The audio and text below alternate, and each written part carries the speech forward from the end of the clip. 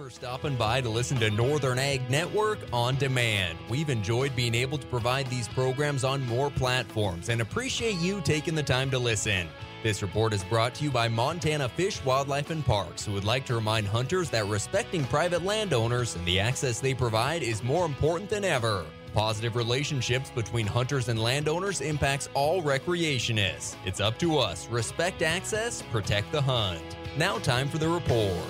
Good Friday morning, everybody. Colter Brown here from the Northern Ag Network with our morning market report. The Mondac Ag Days and Trade Show continues on in Sydney today. Our favorite redhead Brett McRae is there covering the event for us, doing a bunch of interviews and even emceeing the trade show. Yesterday, Brett spoke with Sydney farmer Don Steinbeiser, and he asked Don how the area will change with the closure of Sydney Sugars, and Don said that while things will look a lot different, he said there's an opportunity to expand the ag industry in the valley. Well, this year, anybody that had ground ready for sugar beets is probably going to be planting corn on that. I hear a lot of guys talking about soybeans because it's a low input crop. There's be more pinto beans, canola, but most of the big ground is going to go into corn or soybeans, I would think. I also hear companies, and there's people in town today right now talking to us about possibility of soybean crushing plants or flax crushing plants. There's a whole open future that this could turn out to be actually a better thing from how we were being treated by the sugar company to 10 years from now. It could be a whole lot different valley than we see now.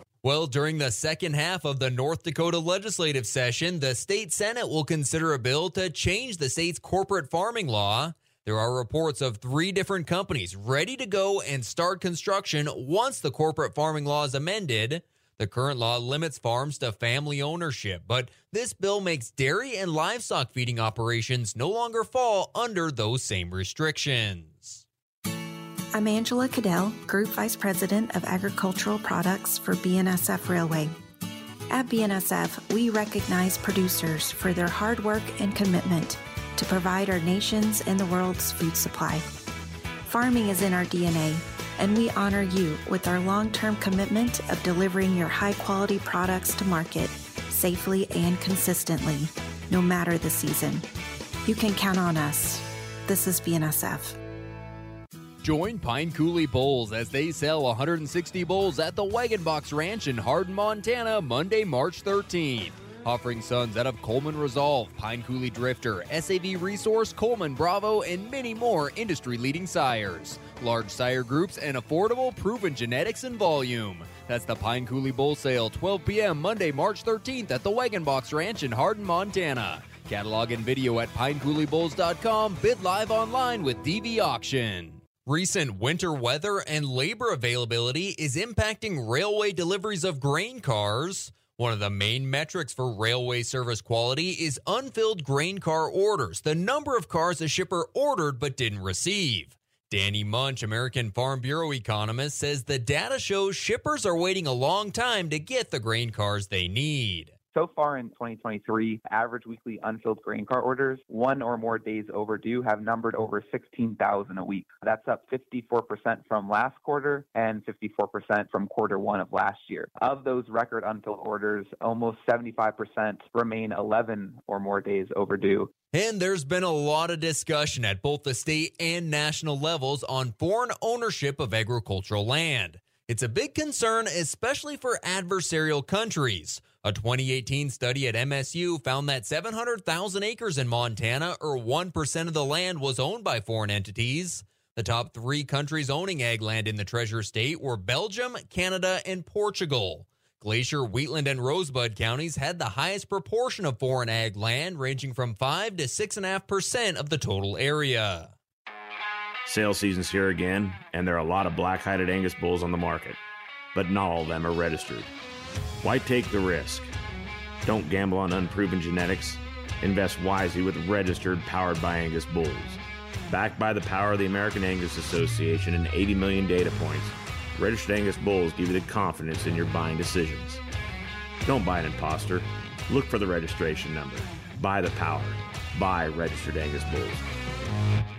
Yesterday's cattle futures acted a lot more bearish than they deserve to when you consider higher box beef, lower corn, and steady to higher cash trade, but that's what happened as April live cattle dropped $1.02 to $164.10, June down $1.15 at $159.45. Feeder cattle didn't do much of anything. The April contract holding steady at $193.85. May down 17 cents at $198.82.